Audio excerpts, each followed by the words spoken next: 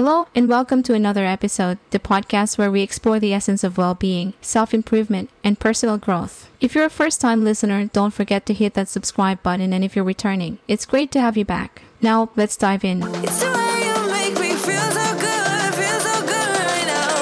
It's the way you make me feel so good.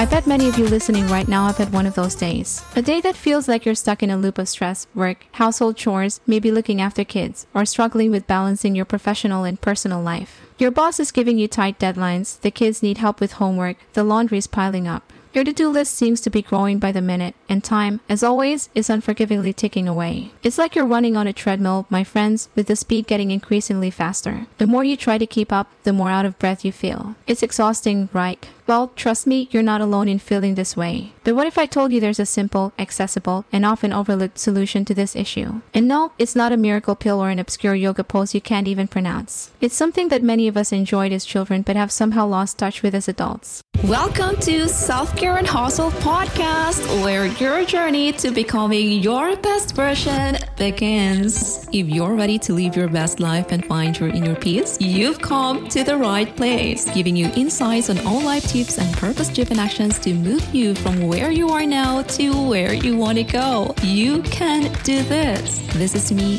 Nestle Poliente, your host. Are you ready? Now, let's dive in.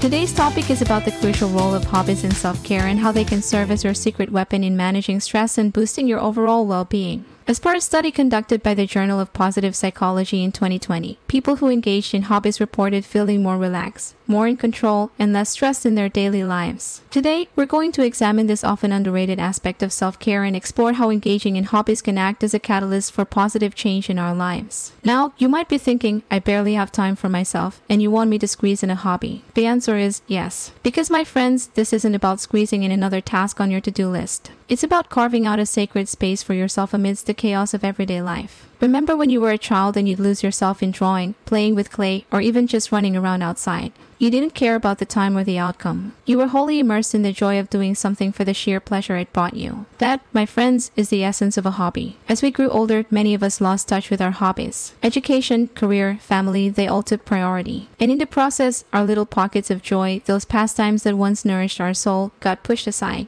Research suggests that this disconnection from our hobbies isn't doing us any favors. A study from San Francisco State University discovered that people who engage in creative hobbies perform better at work. Now, isn't that interesting? Let's explore some common barriers that prevent us from pursuing our hobbies and how we can overcome them. The first barrier, and probably the biggest one, is time. With all the responsibilities we juggle daily, it's easy to feel like there's no room for hobbies in our packed schedules. But here's the thing, hobbies aren't just frivolous pastimes. They are acts of self-care, investments in our mental and physical health. A 2015 study published in the Annals of Behavioral Medicine showed that leisure activities, including hobbies, contribute to better physical health, lower stress levels, and improved mental functioning. So, even if you're a bit skeptical about finding time for hobbies, consider this: can you afford not to invest in your well-being? The second barrier is the misconception that hobbies need to be productive. We live in a society that values outcomes over processes. We feel the pressure to excel, to create something extraordinary out of everything we do. But hobbies aren't about productivity. They're about the joy of engagement, about losing yourself in the process. So, don't worry about painting a masterpiece or knitting a perfect scarf. Just dive in and enjoy the ride.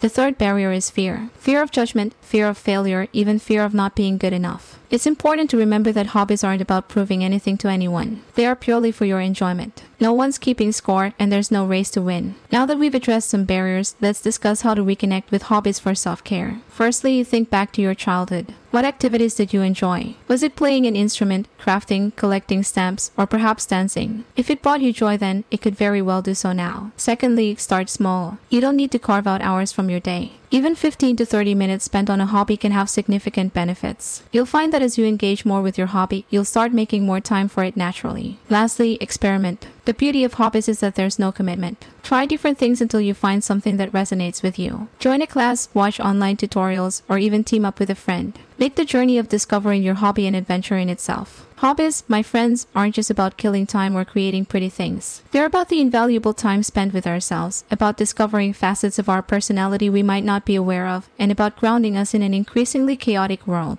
In the words of renowned psychiatrist Dr. Stuart Brown, play is not just joyful and fulfilling. It's also essential for our survival. It's a catalyst for creativity and innovation, a buffer against stress, and an often overlooked but vital component of self-care. So go ahead, pick up that dusty guitar, sign up for that dance class you've been eyeing, or simply start a puzzle. Lose yourself in the process, relish the journey, and watch as the magic of hobbies unfolds in your life. If you found today's episode insightful, don't forget to subscribe and share it with your friends and family. And if you've got a hobby that you're passionate about, I'd love to hear about it. Drop me a line in the comments or via email. Thank you for tuning in. Remember, self-care is not selfish, it's necessary. I'll leave you with this thought: in the pursuit of a fulfilling life, don't forget to leave room for a hobby. Because a life without hobbies, without the joy they bring, is like a garden without flowers. Functional, yes, but oh, so dull. Until next time, keep flourishing.